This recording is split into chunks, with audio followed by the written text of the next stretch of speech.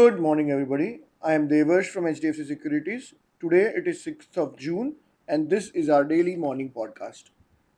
US stocks ended slightly lower on Monday afternoon, following a stronger than expected earnings season and expectations that the Fed could pause its aggressive monetary tightening cycle.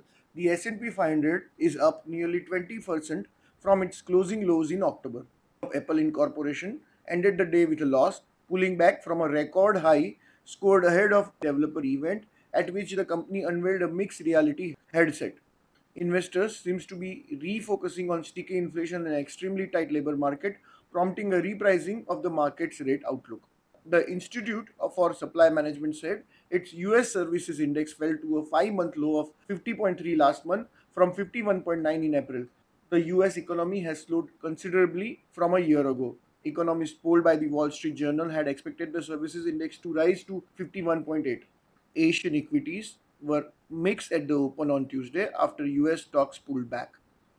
Back home, Nifty remained in a 55-point band on June 5th after gap up opening and closed higher.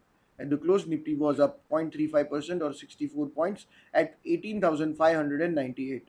Nifty formed a spinning top on June 5th. The band of 18,640 to 18,662 is proving tough to cross.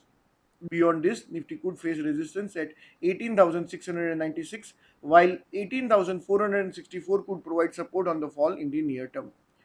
Action remains largely in the broader market rather than the Nifty stocks. Indian markets could open flat in line with mixed Asian markets today and despite lower US markets on Monday.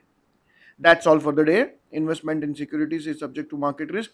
For detailed disclaimers, do visit our website www.hdfcsec.com.